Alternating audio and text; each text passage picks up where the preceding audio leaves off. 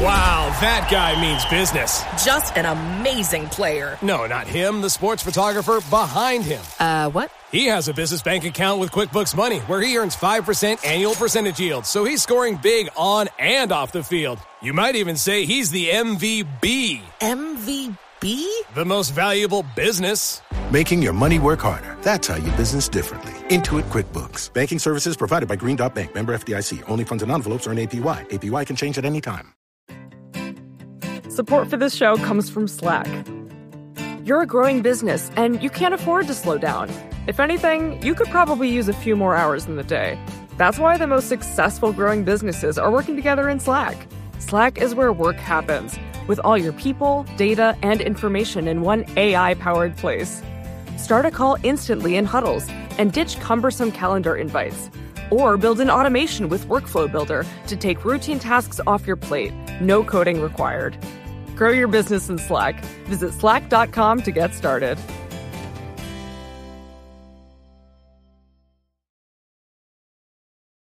America has enough resources and enough renewable resources that we could probably keep exactly the same lifestyles, meaning large homes, relatively large cars compared to the rest of the world. And if we do it all electrically, we can do it at half the energy, and we can produce all of that energy cleanly, domestically in America.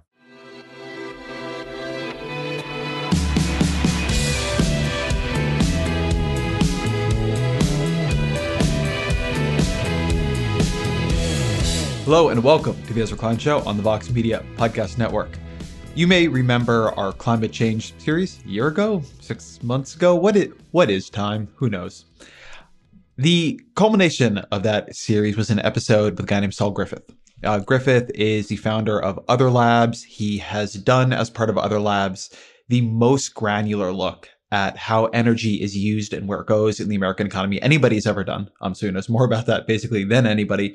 He's a MacArthur genius. He's founded a bunch of clean energy companies. He knows more on a technical level about what it would take to decarbonize America and can explain it more clearly than just about anybody I'd ever met. So I had him on the show and we talked about what that would look like, how you would do it, what it would mean. It was a great conversation. People, I think, really got a lot out of it. But recently he's come out with something new called Rewiring America. And this takes it a step further. This isn't just this question of could we decarbonize America? Could we move on to renewable energy? But it's much more about how and what would that do to the economy and what would it mean for jobs. And so it is a perfect fit in the series we're doing now about remobilizing America. As you know, this series is about how to remobilize the economy in the aftermath of COVID. We are doing this as part of a broader series on Vox called The Great Rebuild, which is made possible thanks to support from Omidyar Network. Omidyar Network is a social impact venture that works to reimagine critical systems and the ideas that govern them and to build more inclusive and equitable societies. You can visit vox.com/the-great-rebuild to get all the podcasts in this series, some transcripts, and coming in September, a special issue of our magazine, The Highlight, which will be devoted to how we rebuild the economy the right way. But for this episode, I really wanted to talk about what it would mean for the economy to actually unite behind this question of decarbonization. How many jobs could we create? Why do we think it would create those jobs? What would it look like? Where would those jobs be? How would we spread them out? Like getting actually technical so we could imagine this. It's a big job. Actually running the math on this, as Griffith has done, it is a big job, but it is also a doable job. The problem here is not the math. What we are lacking is not the energy technology or the metal or anything else. The technologies we are lacking are political and maybe they're social. As always, my email is ezrakleinshow@vox.com. Here is Saul Griffith. Saul Griffith, welcome back to the show. Thank you, Ezra. So let's begin with the theory here. You say it's possible to keep American emissions on the 1.5 degree warming path, cutting 70 to 80% of emissions by 2035, and that we don't need any new technologies to do it. How do we do that? The short answer is we need to electrify nearly everything. And the longer answer is about how we have to have a massive wartime type mobilization of industry to enable that, to be able to hit the timelines required and get the job done. And what does electrify everything mean? What isn't electrified now? So about 30% of our energy use is the oil that is the gasoline and the diesel that runs all of our vehicles. And then the other energy that we use that is not electricity is the natural gas that heats many of our homes, that helps us cook. And then the other aspect of electrifying everything is making sure that the places we get those electrons from aren't making carbon. So that's using much more wind, much more solar, probably some nuclear, maybe some more hydroelectricity and a little bit of geothermal to supply all of our electricity cleanly. And why would that be better? What is the gain of electrifying everything? Why does that end up being the answer you come to in the book? So if the project is to decarbonize, which is what I think it should be, I think climate change could make the current crisis we have look kind of paltry, which is sobering to think. We need to decarbonize very quickly, and we don't really have a vision for a way to create the same amount of liquid fuels as we do today to drive our cars. So really the only answer, if we're going to continue to have a lot of cars, is to electrify them. Similarly, we don't really have an answer for providing heat to our homes that's zero carbon unless we electrify. So it's really the only pathway that's viable to get to zero carbon. We'll still use a little bit of non-electricity for a few uses, but the bulk of our energy will be electricity. And what's the really good news story that's hidden in there is America uses about 100 quads of energy today. A quad is an abstract 10 to the 15 British thermal units. It's a lot of them, but just think about it as percentage. If we electrified everything, instead of needing 100 quads or 100%, we'll only need 40 to 50 to do all of the things that we do today. So it actually makes the project a lot easier. All the efficiency we really need basically comes from choosing to electrify. I want to hold on why that is. So we can keep big homes, we can keep driving around in cars, we can keep eating 220 pounds of meat and poultry a year, which is the American average. And if we just electrify everything, we will need less than half the energy we currently use. Like, why is that? What is happening to that other, I think it is 60% of the energy we're using now? So just before we go, because I think you're trying to caveat me already, and I hear you doing a push for dietary changes early in the conversation. I'm pushing for dietary changes later. I'm just noting here that you say we can keep our current lifestyle. Yeah, so that may not be the best thing to do. We could also use more public transportation. We could live in smaller homes, and we could do things that are lifestyle changes. But the point is, America has enough resources and enough renewable resources that we could probably keep exactly the same lifestyles, meaning large homes, relatively large cars compared to the rest of the world. And if we do it all electrically, we can do it at half the energy, and we can produce all of that energy cleanly domestically in America. So America has the resources and the option to basically continue to live something that looks very similar to the way we did, only electrically with half of the energy. Why is it half? Why does it go down so much? So when you burn something like coal or natural gas to create electricity, which we do in big quantities today, you lose, in the case of coal, about 2/3 of the energy is lost as heat. In natural gas, about half of the energy is lost as heat. When you burn gasoline to run a car, you lose about 80% of the energy in that gasoline, again, as heat. So if you electrify the cars, you don't need that huge chunk of energy that was lost to heat. And if you use wind and solar and nuclear to create the electricity, you don't lose, again, so much energy to heat. So to just draw something out here, that we think a ton about little ways we can be more efficient, ways we can cut energy usage. What you're saying here is like the actual way we produce the energy is probably the single biggest efficiency gain in the entire system. Absolutely. We have been trained since the 1970s to believe in the solutions to our 1970s energy problem. So the 1970s energy problem was a supply problem. We were cut off from the oil from the Middle East. And that represented about 10% of America's energy use at that time. And the answer at that time was to drive more efficient cars and to burn oil more efficiently in heating our homes. And that gave us CAFE standards and Energy Star appliances, and a narrative nationally that the secret to success in energy was efficiency, which largely came to mean smaller. But basically in the last decade, we've got we've got technologies that can do all of the things that we enjoy doing. We have heat pumps to replace our furnaces. We have electric vehicles to replace our cars that are just fundamentally superior in the way that they work.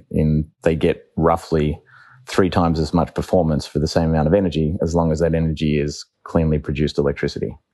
So would energy get more expensive under this world? Is it more expensive to electrify things and pay for it that way? That's our choice, and something that I'm doing a lot of advocating for. It absolutely doesn't have to. It's very likely that we could make energy in the future cheaper for everyone. And when I mean energy, I really mean the things that we enjoy doing with our energy. So today already, if you're paying about 10 cents a kilowatt hour for electricity, if you're putting it into that into an electric car, that's about 2 or 3 cents per mile. And if you're paying $2 or $3 a gallon for gasoline into an equivalent sized car, you're paying more like 15 cents a mile for the fuel. So you're saving, more than 10 cents for every mile you're driving an electric vehicle. So there's a little story like that for each of these things where we could save money for us on everything, but we do need to focus very clearly on keeping the cost of the electricity low. Now, if we look around, there is proof that can be done. Australia has very successfully run sort of policies and utility regulation that has enabled rooftop solar in Australia to cost about 6 or 7 cents per kilowatt hour, cheaper than basically any utility in America can deliver. So there is a future where the cheapest energy that you can use will be the solar generated on your roof. But for America to get there, we need to follow Australia's path in the training programs and creating the regulatory environment that makes that possible. Right now, unfortunately, in the US, rooftop solar costs something like 20 cents per kilowatt hour and is probably more expensive than what your utility delivers. So we need a national program to turn that around, and then that could be a large source of cheap electricity. And then if we also focus on the utility electricity sector and keeping their costs in check, then very likely we can save every American household a couple of $1,000s a year. In your calculation, you have electricity production going up about 4-fold to replace the other energy that is currently produced by other sources now. Tell me about Swanson's law here and what it implies for that kind of production increase. So Swanson's law is the solar version of Moore's law. Everyone knows Moore's law. Moore's law is that computers get roughly twice as good, meaning twice as fast or twice as cheap every 18 months. Swanson created a similar law for solar energy that showed that for every doubling in the production capacity, that means how many solar cells we make per year, you get a big discount on the future price. We need to double and then double and then double again the rate at which we produce solar in order to be able to get it to where we need to in terms of scale. And so merely by getting to scale, we're likely going to take another half of the cost out of solar energy. So we may even be able to get that rooftop solar to 3 or 4 cents a kilowatt hour. And in fact, at utility scale, we're already producing around the world at utility scale solar at 2 cents a kilowatt hour or even slightly less. So then you might ask, well, why do I pay 20 cents a kilowatt hour for my electricity from PG&E or whoever your utility is? And the answer is that our transmission and distribution sector is very expensive. So in fact, I pay about 13 cents a kilowatt hour for the connection to the solar that is being produced at 2 cents a kilowatt hour. So as well as getting the right policies and regulations around rooftop solar, we need to have a focus on keeping or lowering the costs and keeping the costs under control on transmission and distribution. So I think if you're listening, so far this all sounds reasonably standard. It would be good to electrify things. Renewable energy is better. We can make it cheaper over time. Like we're kind of chill and calm today here in this conversation. But your timeline here is, and your approach here is actually pretty aggressive. From this moment onward, you argue, we cannot make, any of us, individually or collectively, a major infrastructure decision that does not electrify. So talk about that. Talk about endgame electrification. So if you follow the climate science, we have a certain budget for the amount of carbon that we can emit. And as you can imagine, if you have a internal combustion engine car sitting in your driveway that's only 1 or 2 years old, it needs to live for another 10 or 12 years because you don't want to retire it early. And so the emissions that new vehicle will commit for the next 15 years or emit are called committed emissions. And that's true of our furnaces in our basements and our hot water heaters in our cars. It's also true of our natural gas power plants and the coal power plants. And basically, the committed emissions from machines that already exist on the planet today will take us a little bit over 1.5 degrees and towards 2. So working backwards from that, the consequence of that thought is that we now need to, at every replacement of every machine, roughly replace it with the electrified or decarbonized version if we're to stay on target for 1.5. That's called a 100% adoption rate. And so that means, next year, 2021, 100% of people should be going to buy an electric car when they buy a new car. In California, that number today is about 10%. In America, it's about 2%. China's ambitious target for, I think, 2025 or 2030 is for 25% of new vehicle sales to be electric. We need it to be much, much more aggressive than that if we are to stay on target for the climate outcome we should want.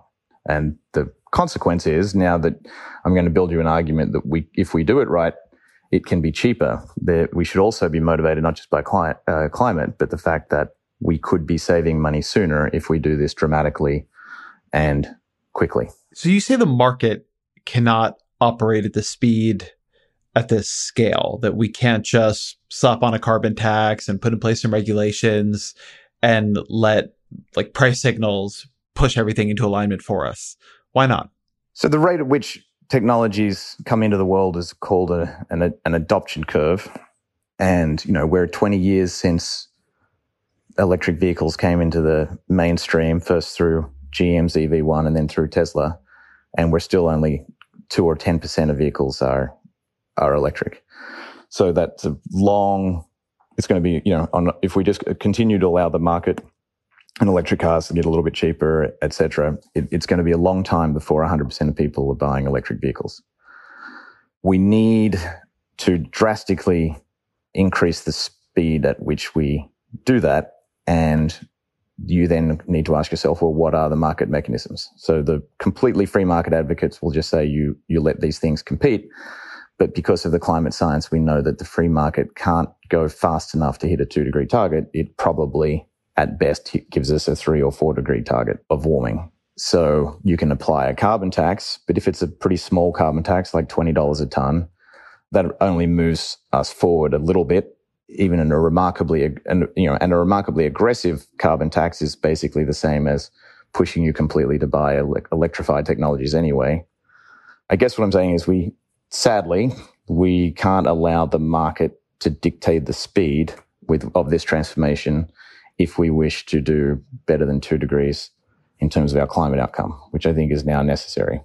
You say in the handbook that then we need a mandate, but you're a little, I would say, vague there on what you mean by that. So what are we mandating? Are we saying you can no longer sell internal combustion engine cars in America?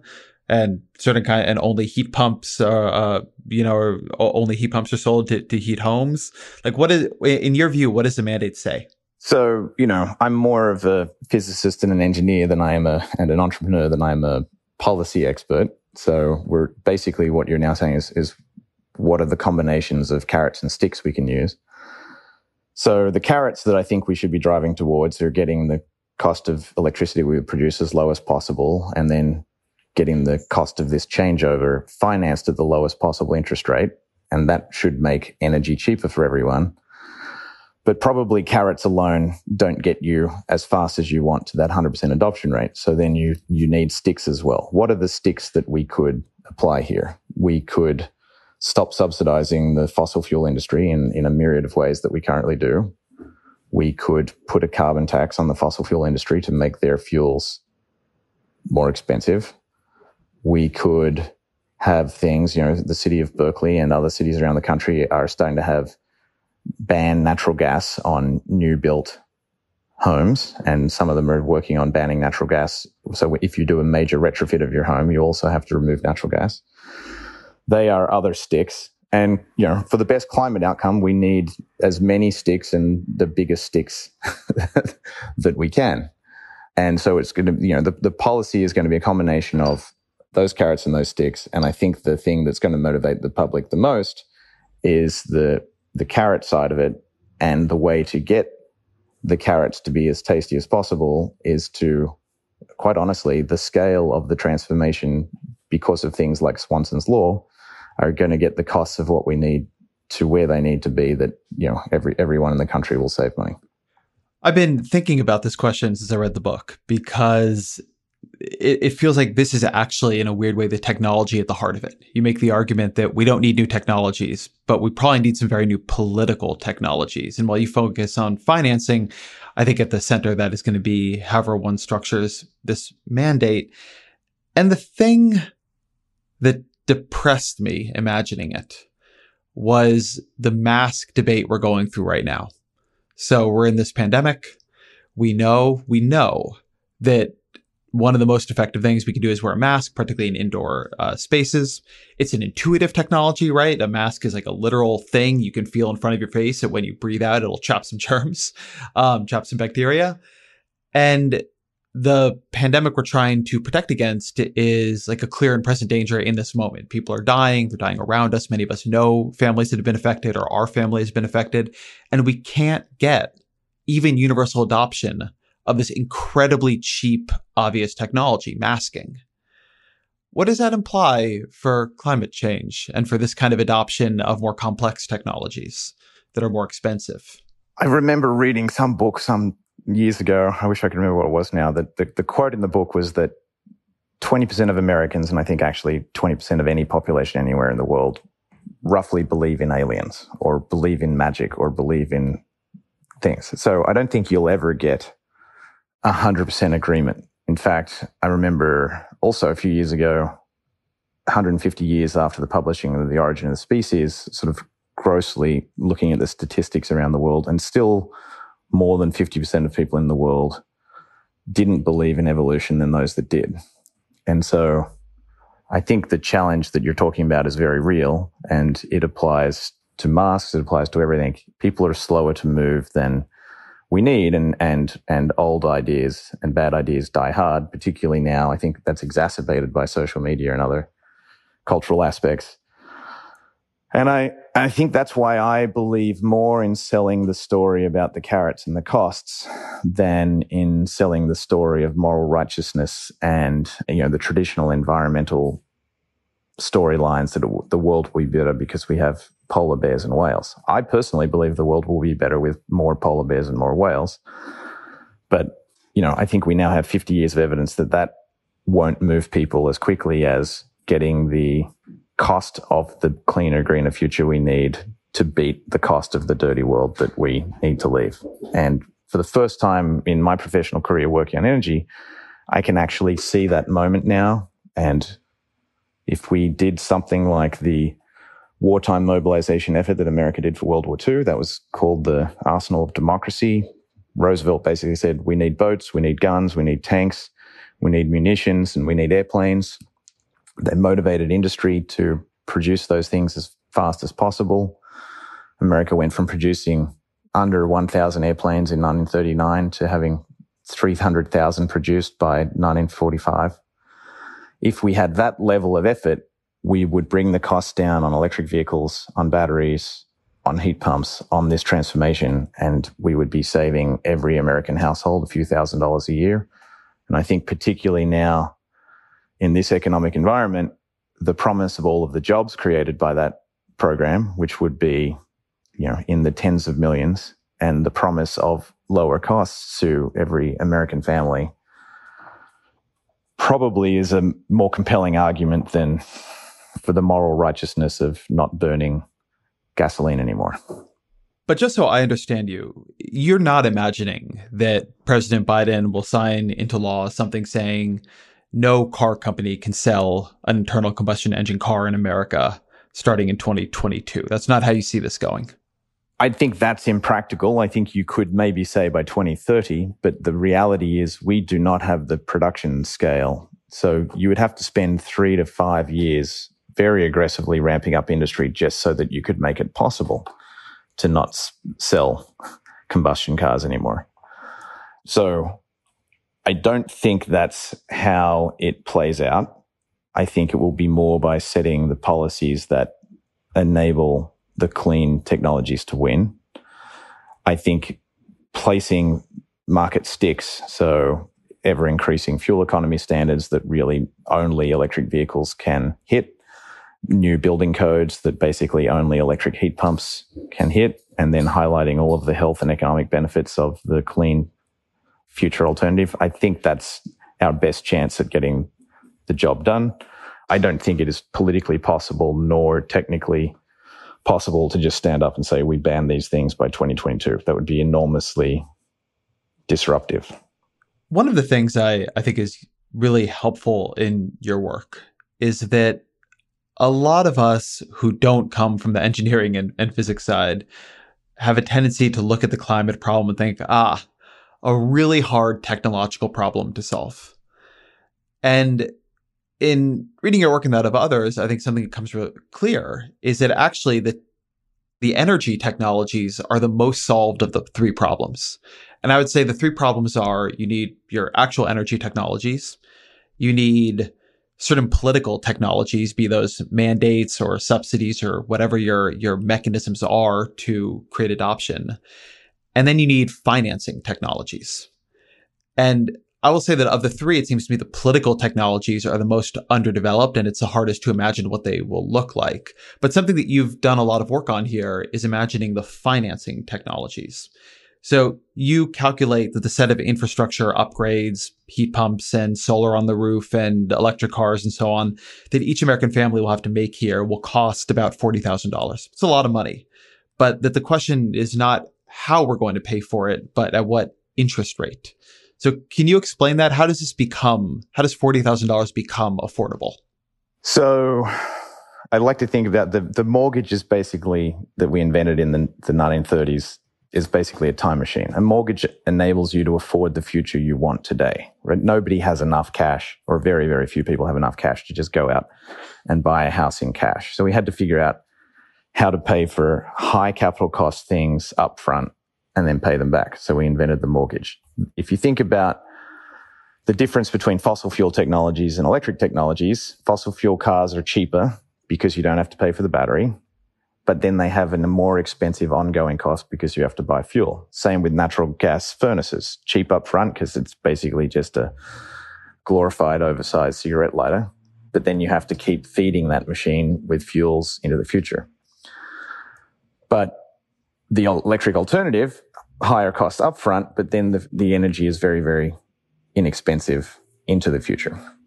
So we need something like a mortgage payment, or we need new financing technologies to enable us to buy those things. And actually, I spent kind of an amazing weekend with a couple of friends, and we built the ugliest 40-page spreadsheet that I've ever built. But we basically modeled the average home from historical data in every state in the country, how much it would cost to convert the average home in each state to these decarbonized technologies. And it turns out that capital cost, if we assume the costs we know that, if we assume the cost of Australian solar, we assume the costs of batteries that we're pretty confident as an industry we hit in 2025, it'll cost $30,000 to $40,000 per average American home.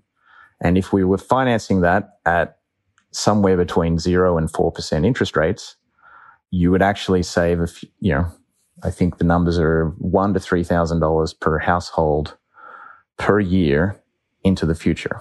So as a rough gross picture of what is possible, as long as we get the interest rate right and we help everyone afford to buy that infrastructure, we can actually save everyone money. But then you probably need more than that one big blunt instrument. Not everyone owns a home.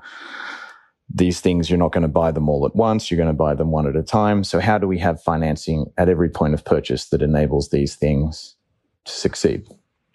And because we're in a recession or depression as well as in a pandemic, it's interesting to recognize that that 25-year mortgage was an American invention of the Great Depression. It was actually, Fannie Mae was created in 1936, so the federal government could guarantee low interest rate mortgages to the American people as a stimulus method to get people back building houses and investing in their communities and creating jobs. So there's exact historical precedent for a moment like this to figure out financing methods.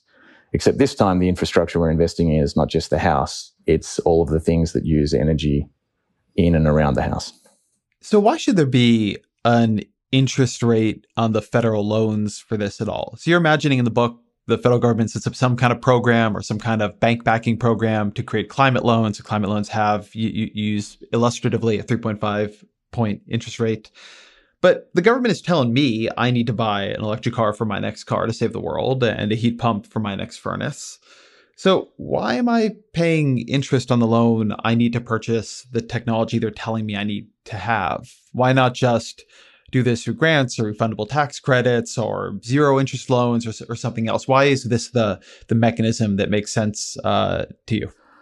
I think you have to keep all of the mechanisms on the table. And there are certainly low-income segments of the population for whom grants or other methods will be necessary. But in terms of the amount of money that the government outlays, the low-interest federal government-backed loan is the cheapest for the government because they're basically using the stability of the American currency and the country to guarantee that low interest rate, and that creates a huge amount of liquidity. In fact, the largest liquidity market ever invented is the US housing market to this day because of the federal guarantee on those mortgages. So it creates a huge liquid market without actually the government having to pony up cash up front. If you do grants, then the government has to find that money up front. So it's probably the most economically achievable and the cheapest for the government to choose a mechanism like this. We need to take a quick break, but we'll be right back. Support for this podcast comes from Constant Contact. If you're a business owner, you already know that it's really, really hard to cut through the noise of everyday life. If you want to connect with your customers, you need to break through the noise. You need Constant Contact. Constant Contact is a marketing platform that makes it easy to reach new audiences, grow your customer list, and connect over email, text, social media, and more. Whether you're a marketing guru or just learning the ropes, Constant Contact offers writing assistance tools and automation features that make it simple to say the right thing at the right time. So get going and start growing your business today with a free trial at ConstantContact.com. Just go to ConstantContact.com right now. Constant Contact, helping the small stand tall. ConstantContact.com. Support for the gray area comes from Burrow. Getting the right furniture for your place can be really annoying. At this point in my life, I've probably gone through maybe 3 sets of outdoor deck furniture, and it's a pain in the ass for a different reason every single time. It doesn't look like it did in the pictures, the assembly isn't what they said it was, or it's just not as advertised for whatever reason. Thankfully, Burrow is the furniture company that wants to make it all a little easier. Last year, Burrow introduced their outdoor line, and this spring they're adding to it with their Dunes line, offering new seating, dining, and lounger options designed for luxury, comfort, and durability. Burrow furniture is easy to put together and take apart, so you can move or store it as needed. And it ships straight to your door for free. Gray Area listeners can get 15% off their first order at burrow.com/Vox. That's Burrow, BURROW.com/Vox for 15% off. burrow.com/Vox. So let's jump now into the meat of this, which is jobs. I think the broad view is that jobs will be destroyed by a Green New Deal of this sort, right? We're gonna lose employment. All these people are employed in coal mines and other places. Will jobs be destroyed through an effort to decarbonize America? The total number of jobs created especially in the short term, is in the tens of millions. Yes, a few jobs will be destroyed, a small number of jobs. So in the existing energy industry, there's about 2 million what they call direct jobs. Those are people finding fossil fuels, mining fossil fuels, refining them, selling them. And some of those jobs will go away, but they don't go away overnight. You can't just stop the energy system overnight. So they will taper out basically on the lifetime of our machinery as those fossil fuel power plants retire, as those internal combustion engine vehicles retire. Those jobs will be retired out. But there is an enormous amount of jobs that require very similar skills. Most of the jobs required to decarbonize, you would call them skilled technician jobs. So you don't need a PhD. You probably don't even need a university degree. They look like construction jobs. They look like manufacturing jobs. And critically, they look like a lot of retrofitting jobs because we can't build everything new. We have to retrofit our homes. We have to retrofit a lot of things. And so I think there is more than enough employment for everyone. And the other interesting thing is that if you think about it, the future is going to be a lot of energy generated in your local community because that cuts down on the transmission distribution costs. So it's a lot of putting solar cells on your church roof, on your school roof, on the housing roofs in your local community. It's retrofitting all of those buildings. And if you think about those jobs, those jobs that can't be offshored, they can't be done in China or Mexico, they will be in every zip code in North America. So I think you can say with a straight face that there will be many, many jobs created and they will be created everywhere. And then I think you have to very sensibly then say, well, how are we going to treat those workers in the fossil fuel industry who will lose their jobs and maybe are too old or unwilling to do it? And I think, honestly, we should take the approach to thank them for a century of great service. You know, fossil fuels built modern America and the American dream. And I think we should treat the people that are going to lose that small number of jobs generously and with thanks rather than demonizing those jobs and not providing a safety net as we retire those jobs out. So I really want to focus on this jobs question for a bit because as we think about it in the series, but also in a post-COVID economy, we are going to have a lot of people we need to put back to work. And you know what? It's not like the economy was so great before COVID either. Not like there were such amazing opportunities for people all over the country, people who maybe didn't get to go to college. And so if we could get this right, I think it's a really big deal. So I'm going to push us into something that can be a little dull, but I think is really important. And so we're going to talk about it as if it is interesting, which is the model you built to figure this out. I'm an expert in energy systems and energy statistics. So I think that qualifies me as an expert in a little bit dull. So let's go. Do it. Let's go dull. So you worked with economists to build a model that got you to this assessment that at its peak, it would create 25 million new jobs, way more jobs than are currently in the energy industry to do this. What is that model? Like when somebody hears it'll create 25 million new jobs, what calculation happened there? What information is going into that? Why should I believe you? We actually tried to do the calculation a number of different ways. The first way was sort of an engineer's way. So how many furnaces do we need to replace? How many hours does it take to replace each furnace? And then multiply that out, turn that number of hours into a number of jobs. How many vehicles do we need to manufacture? How many hours does it take to manufacture each of those vehicles? And you can build up from the ground up sort of an engineer's perspective. And that gets you tens of millions of jobs also as an answer. But that's not how people who do jobs projections traditionally do it. So we ended up working with a lovely guy called Skip Leitner, and he really just advised us on the methodologies that economists use to project jobs. And so what you do in the economist version is you actually count up the cost of all of the things that you need to replace, the cars, the power plants, the furnaces, etc. And you figure out the total cost of the project.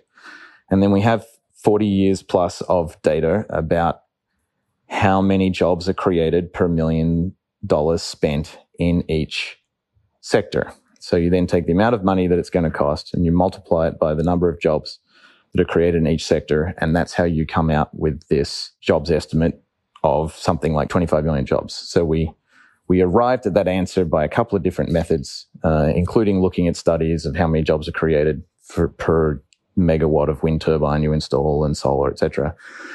But at the end of the day, we mostly presented the argument from the economist view because that is the language by which these jobs reports typically speak. What do you think is most uncertain about that estimate? If you were trying to attack it or knock it down, where would you go? I think there's two things that are problematic about it. The quick thinking listener will have already realized that, to create more jobs, you spend more money. And that is true because it's basically the amount of money divided by the jobs per money, and that's the thing. And so you could easily juice these reports by just spending more money unnecessarily. And in fact, traditionally, when people project energy jobs into the future, they count a huge number of efficiency jobs, retrofitting windows with double glazed windows, retrofitting insulation in your walls, because is expensive, doesn't really do a huge amount necessarily on carbon dioxide, and creates a huge number of jobs. We didn't count those. You could count those additionally, but we didn't because it wouldn't be the cheapest way to get to the end result. And so there is this conflict inherent in these analyses on we could spend more and make more jobs, but then energy in the future is going to be more expensive. Then the other reason that you need to be a little bit cautious is we use the last 20 or 30 years worth of economic data to create this model of jobs per sector. But if we're going to change the economy as rapidly and drastically as we need with the wartime effort, you're going to render that economic history that was reasonable free market capitalism a little bit wonky because this rapid industrialization for cleaning the economy won't look exactly like the last 20 or 30 years. And so you should also be cautious about whether those numbers will apply. We assumed for all of the rooftop solar that we were going to install in that jobs report, the cost of solar in Australia, $1.20 per watt installed on your rooftop. And that created a few million jobs for that piece of the jobs picture. If we assumed the cost of solar in America, which is about $3 a watt, we would have created millions of more jobs. But the energy would have been more expensive. And so that's one of the conflicts in this analysis. So we tried to go for a balance of, okay, how do we create all of these jobs, but make sure at the end of the day, we're getting the energy costs to also be lower than they are today. So one of the things you say that I think helps put this into some context is and here I'm quoting, simply put, clean energy technologies require more labor in manufacturing, installation, and maintenance than fossil fuel technologies. Why is that? At the end of the day, it's because they're bigger machines. When you drill a hole in the ground and you let natural gas or oil come out of it, megawatts of energy come out of that hole. And that's, a 6-inch diameter hole. To make megawatts of energy with a wind turbine, you need to create gigantic machines that are, hundreds and hundreds of feet up and hundreds of feet across. And you need to create miles of solar cells. So the machinery is larger, requires more installation, requires more maintenance. And so all of those things end up making more jobs. So who gets these new jobs? Like, where are they? What kind of skills do you need? Like, who are we creating jobs for in this world? Well, I should also say we used jobs models that roughly have the last 20 or 30 years of manufacturing and production. So, which obviously a lot of that was outsourced. If we bought a lot more of the manufacturing of all these technologies back to America, you would create yet more jobs than we calculate in the report. And those manufacturing jobs traditionally have been in the Midwest. And that absolutely could be true again. And that's an industrial policy issue and a trade policy issue more than anything else. So the manufacturing jobs, however, is actually only a small component of the jobs. There's a huge component are the installation jobs. And what do they look like?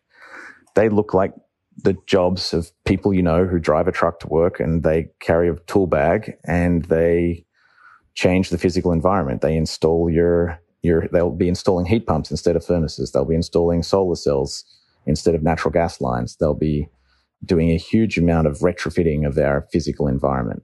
And so they are a combination of skilled labor and unskilled labor jobs and a lot of them. There, of course, will be jobs doing technology development and new science, but they'll be a much smaller portion. What I was surprised at is a huge amount of economic activity will be created by the financing. And in fact, a huge number of jobs will be in the banking and financing component of a plan this radical. So the majority of the jobs will be installation, maintenance, deployment. A large number will be manufacturing, quite a few in finance, and then a huge number of jobs supporting all of those activities in the supply chain and in the way that economists calculate these jobs, all the way down to the people who make the food that these people eat, and all of the service jobs. These are called the indirect jobs that service all of those direct jobs in that industry. So there is this metaphor people commonly use. We've used it a few times in this episode of wartime mobilization for climate change. John Kerry likes the term World War Zero. And the thing that I think people usually mean... I like stealing John Kerry's term World War Zero. I think it's good. It is a good term. And the thing that people usually mean by that is like, you got to take it really seriously. Take it seriously the way we would a war. But actually, we've had literal wartime economic mobilizations before. World War II is probably the best known and studied, but we actually know a lot about what wars do to economies. And I think it's worth saying in this that it looks a lot like this. I mean, you have a lot of people who are employed in the direct conduct of the war, soldiers and other folks in the supply chain. Then you have a lot of people making things for them. There's a certain amount of money in jobs and financing around it. So what did the economy look like? Because you talk about this a bit in the book, around and then in the aftermath of World War II, because that is another time we spent a ton of money, borrowed a ton of money from the future to do something tremendously difficult and big and expensive in the present. And so we actually can look at that and have some idea of what an economy looks like, both under those conditions and in the aftermath of those conditions. There was actually a fabulous book, you can find it free on the internet, called Wartime Production Achievements and the Reconversion Outlook. Ooh, that's a good title. I know, it makes you want to pick it up. It is really a page turner. And it's a report by the chairman of the War Production Board, who managed all of the production of all of the things that we needed to win World War II. And it was written in 1945. And honestly, you can just go through and look at there's a small number of pictures in that book that tell an amazing story. They compare sort of what did the economy look like in 1944 compared to 1939. And so the GNP, the gross national product, increased 50%. So it was 150% of what it was in 1944. It was 150% of what it was in 1939. The manufacturing volume of things was 280%. The raw materials production went up by 70%.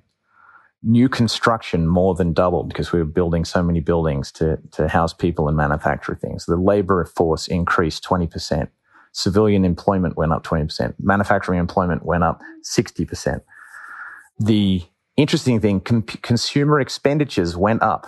So people think of wartime as a period of less, but actually for America, because so many people were working and being employed doing all of these things, that all of those workers had consumer money to spend, and there was more consumer spending in 1944 than there was in 1939.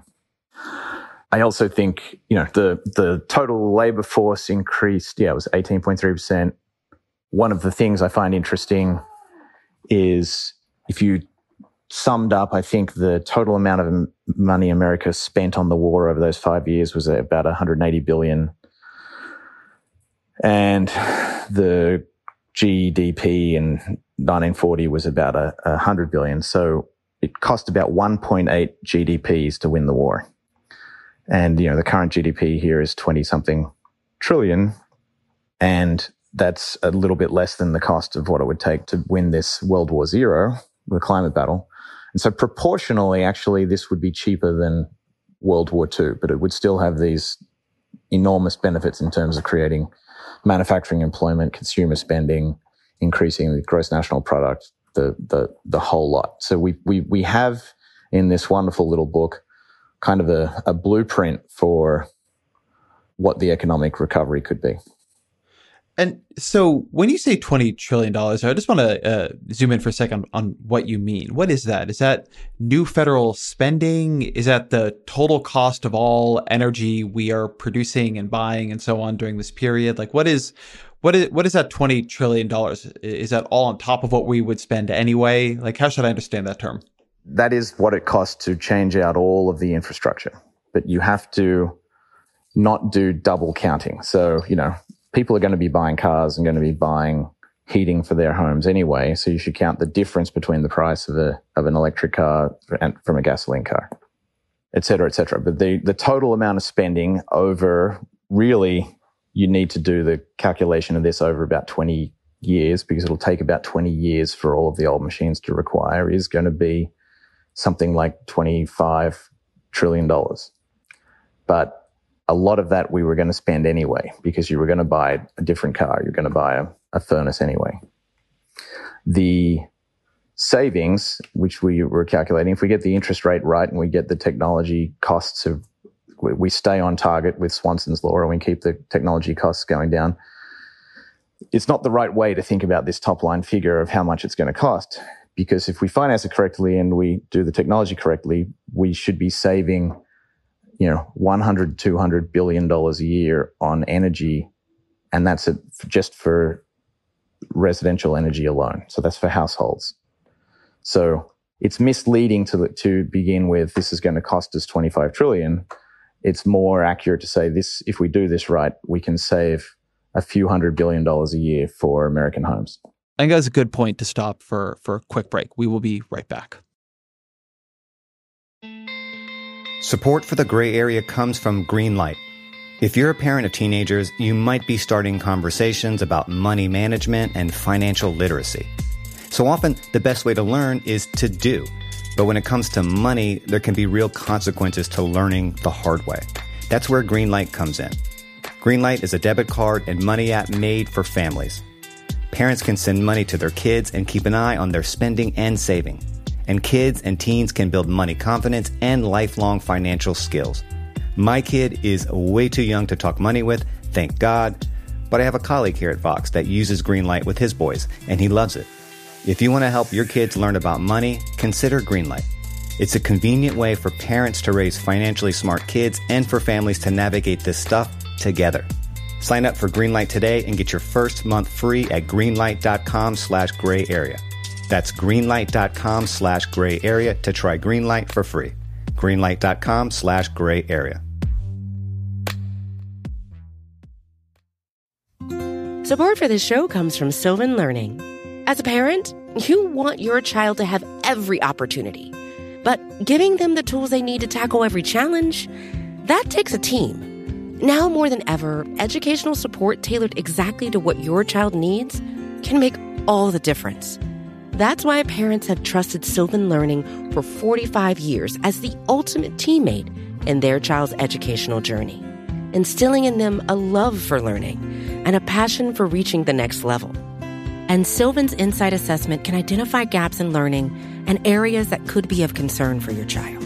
It's a 360-degree view into your child's learning that you can't find anywhere else, and helps ensure that your child didn't miss something in school that might put them at a disadvantage in the future. And right now, it's the best price of the year at $29. Go to sylvan29.com to learn more and get your child's assessment for only $29. That's SYLVAN29.com. You have an idea to buy out the fossil fuel industry. What is that, and why should we do that? Why should they get a buyout? This may be the most radical thing, and it's a giant segue from just where we just were. But let's think about, well, who doesn't want this to happen?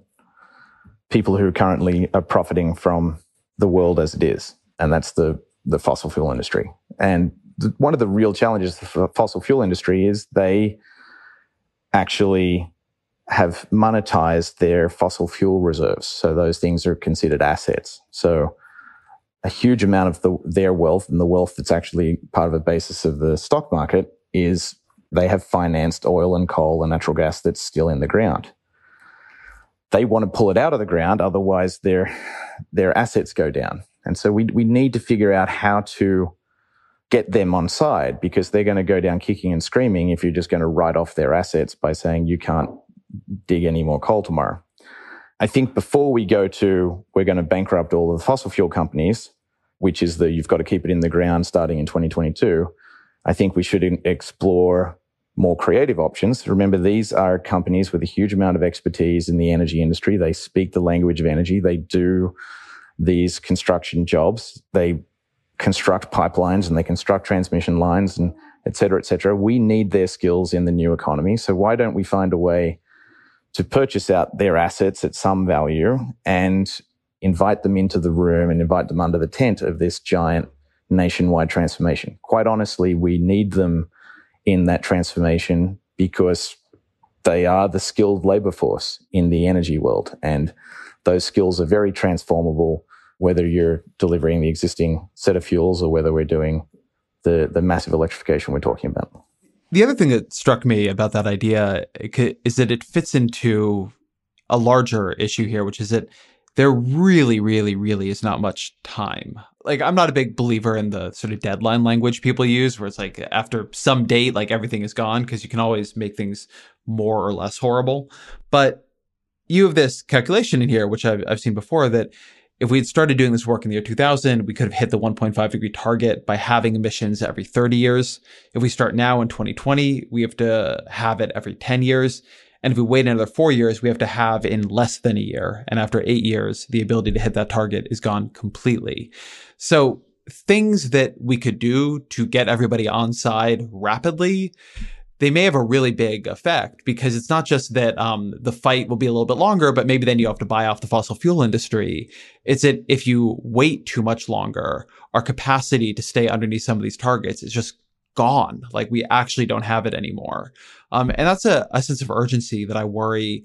It is in the activist community. It is occasionally spoken of by politicians, but there is no evidence of it in our political institutions themselves. Let me frighten you further. It's even more urgent than that. Oh, good. Because those calculations don't count in the committed emissions. So they sort of imagine that we're just going to magically retire all of our machinery on that schedule, as opposed to the real lifetimes of real machines. And the other problem is, starting in the early 2000s, we started to model into our climate models with the IPCC, and there was a lot of politics in the background behind this, but we started modeling in negative emissions. This is the capacity to remove carbon dioxide from the atmosphere. Quite frankly, we still don't know how to do that. We definitely don't know how to do that economically. In fact, I just did a calculation alongside this sort of household savings that we could do if we electrify of, well, okay, what's the thought experiment? Why don't we take the most optimistic carbon sequestering cost that people project, and that's about $200 a ton to pull carbon dioxide out of the atmosphere, and we take the amount of carbon an American household uses, how much would it cost a year to sequester all the carbon of a US household? And it would cost each household about $6,000 a year.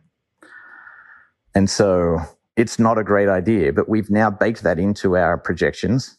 And if you take that out of the projections because it's going to be too expensive or just not work, it's even shorter timelines than you're talking about. So I actually now think about, well, what is the fastest we can do this? And the fastest is, commit to doing it, ramp up production as fast as we can so we can produce enough batteries, enough solar cells, enough heat pumps, and then deploy at 100% adoption rates. And if we do that, we just narrowly stay under, we'll have an outcome between 1.5 and 2 degrees. And that's what we got to keep in mind. So basically, the time is now to go as fast. If we go as fast as is possible starting now, that's what we get. So from this perspective, what do you think of the plan Biden has put forward? I think Biden's plan is sound. And, I think plans at this point are about building community and consensus. And so I think it hits all the right points and tells everyone that they have a role. But I wouldn't describe it as a detailed plan. It's the right level of effort for a presidential plan. So FDR said, I want to win the war. But then he called Knudsen and the industrialists of Detroit and said, come and make a plan that actually hits our target. So I think in terms of directionality, the Biden plan is great. And it recognizes that we need to fix agriculture. We need to fix our vehicle system. We need to fix our energy system. And it sets a a target. I'd like to bring the target a little bit forward from 2050 and a little more ambition. I think there's always room for more ambition here. But I think what the Biden team haven't yet really picked up is on the American public want to be sold on the heroicism and on what we have to win. And I think we can still do better on, if we do this right, we can save money. If we do this right, we will lead the world. And so I think the plan is sound, but it needs an awful lot more detail. And I think it could be even better in its communications, because I genuinely believe we have the opportunity to make the country much, much more prosperous while doing this aggressively. I'm so appreciative that you mentioned agricultural emissions and ambition here, because now I get to take my point of personal privilege and push on the meat question a little bit. Although the Biden they don't agriculture they don't touch meat. They don't touch meat. No. Meat is a third rail. But I want to talk about it for that reason a bit, which is, so my basic understanding of the math here is that agricultural emissions are about 25% of total human emissions. The studies I've seen suggest that switching from meat to plant-based diets would cut about 50% of that. In America, it would cut about 65% of that because we're so meat heavy. One of the things I like about your book is this focus on, well, what can we do now? What do we have the technology to do? And so there's this idea of, if you're going to replace a car, replace it electric. If you're going to replace a furnace, replace it with a heat pump. If you're going to build a new house, make sure it has solar on the roof. And it's just always weird to me that we're so resistant to saying, hey, maybe replace a couple meals a week with perfectly delicious vegetarian meals. Maybe pack PB&J as opposed to turkey and Swiss. That there's as you say, it's got this weird third rail characteristic, even though I think objectively, a lot of the other changes we're asking people to make here are harder, they're more expensive, they're bigger, they're more complicated, they require installation. We seem to be in this weird cultural space where we can't touch, in some ways, what would be one of the easiest things people could do to make a difference, and we don't even want to mention it, really. I think we might be about to agree not to agree on this one. And I think it's a really incredible topic. But let me say a little bit about your first number, 25% of emissions is agriculture. Well, I've just pulled up the EPA millions of tons of CO2 equivalent by detailed sector chart. About 3% of our emissions are enteric fermentation. So this is the cows and the sheep burping and farting with the pigs. And that is directly relatable to meat. Twice that amount of emissions comes from nitrous oxide being managed poorly in soil management. So the way we treat the soils and the way we do agriculture and the way we do fertilizing today is twice the problem of the cow guts. If you're going to pick on something like meat, I should point out to you that our emissions from landfills, so the trash that you throw out, is half of the emissions of the cow farts. So just for perspective, there are other dumb things we do, like throw out so much trash and then let it degenerate in landfill, that are a problem. And then manure management. So we create an awful lot of poo, creates a huge amount of emissions. If we do manure management well, we can actually turn all of that manure into fuels, and we will need some liquid fuels in the future. So I think 25% is misleading because meat is far less than that 25%. Yeah, so 25% is all agriculture. And I should say, I'll never argue emissions with you. I asked people who study this, and they directed me to this Science article from 2018 called Reducing Food's Environmental Impacts Through Producers and Consumers. And it looks at a large range of different food products and land use stuff. And it may all be wrong. That's always possible. But I'm pulling it from there. I'll put the link to that study in the show notes. No, I don't think those things are wrong, and I'm not an advocate for us continuing industrial meat manufacture the way we do it. I think it has a huge number of problems, environmental, moral, and otherwise. But I think meat eating is so cultural that it's difficult to lead with that. I put this in the category of things that will succumb to technology and changes of practice over the next 2 decades. And I don't think it should be our highest priority. I think in America, our highest priority should be not importing Brazilian meat at all. And, because Brazilian beef comes with a slice of burning rainforest. And it should be about developing the best, America leading the world as it did through the 20th century in world-leading best agricultural practices. There are a lot of people who believe strongly that we can absorb a huge amount of carbon in our soils, and in fact, managed grazing is part of that picture. Do I think we continue the levels of meat we have in our current diet? No. Do I think we have to go to zero? No. Do I think soils are part of the solution? Absolutely. And do I think this is the highest priority? I think fixing our energy system is cheaper and easier and less culturally difficult. And so a lot of thoughts on that. And I thoroughly support all of my friends who are vegan and vegetarian. I don't quite have the discipline to do it myself. I'm down to about one meat meal a week, and that feels good for me, but I think that's going to feel different to different people. I very much, by the way, buy the too culturally difficult. I would never tell a politician to say anything I am saying right here. But it is one of these things, right, where what you're doing, I think, is actually the way. Look, I'm vegan, I don't eat meat, but nobody's going to become vegan to a first approximation. It's a unusual lifestyle choice. Although if you're thinking about it, you definitely should. It's great. You get to feel all this, you get to have all these weird conversations where people ask you why you don't eat meat. But it's not a hard thing to cut. And, so you're eating half as much would be a big deal.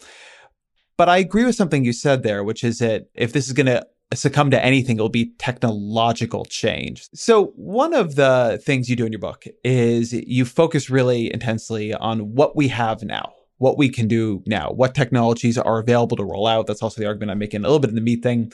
But as we're talking about this, because I don't think people are going to go vegan, my big priority in that space is that we spend a lot of time funding plant-based meats. But if Joe Biden came to you and said, in our big climate package, we're going to have however many billions of dollars to invest in moonshot technologies, where, separate from all the things you're recommending we do with the existing technologies, where would you want to see those investments? What should we be trying to invent that we don't have that you think has a chance of success? So it's interesting. There's sort of science breakthroughs and there's engineering breakthroughs. I'm hoping that we spend a lot more money on engineering. So that's modest improvements to what we know how to do year over year in cost and performance. And I hope that's where the giant share of the federal money and research money goes, because I think that's what climate change will yield to.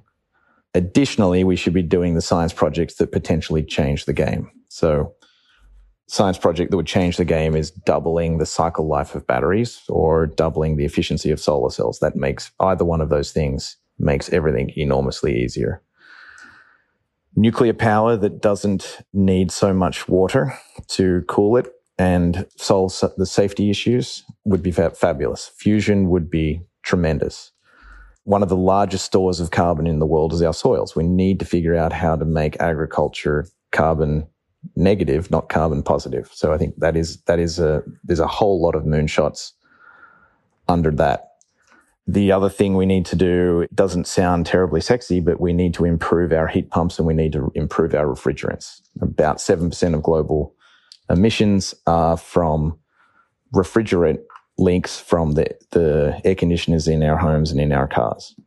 So we need to figure out how to, we know pathways, but we need a big focus on that because we're actually going to increase the number of air conditioners. And in fact, the heat pumps that we keep referring to when we're going to replace our furnaces are glorified air conditioners. And if we do it with today's technology, we don't win. So we need to fix that problem. And that's a big science project as well. Then I think we need to look at the big industrial emitters. So that's things like iron and steel and aluminum and cement. And we need to figure out ways to make our material economy and the big players in our material economy absorb carbon rather than emit carbon. And so they are things that won't happen immediately. We don't have, maybe we have the idea for aluminum, but we don't yet have all the answers for steel and all the answers for cement. So we need to make those problems yield by throwing science money at it.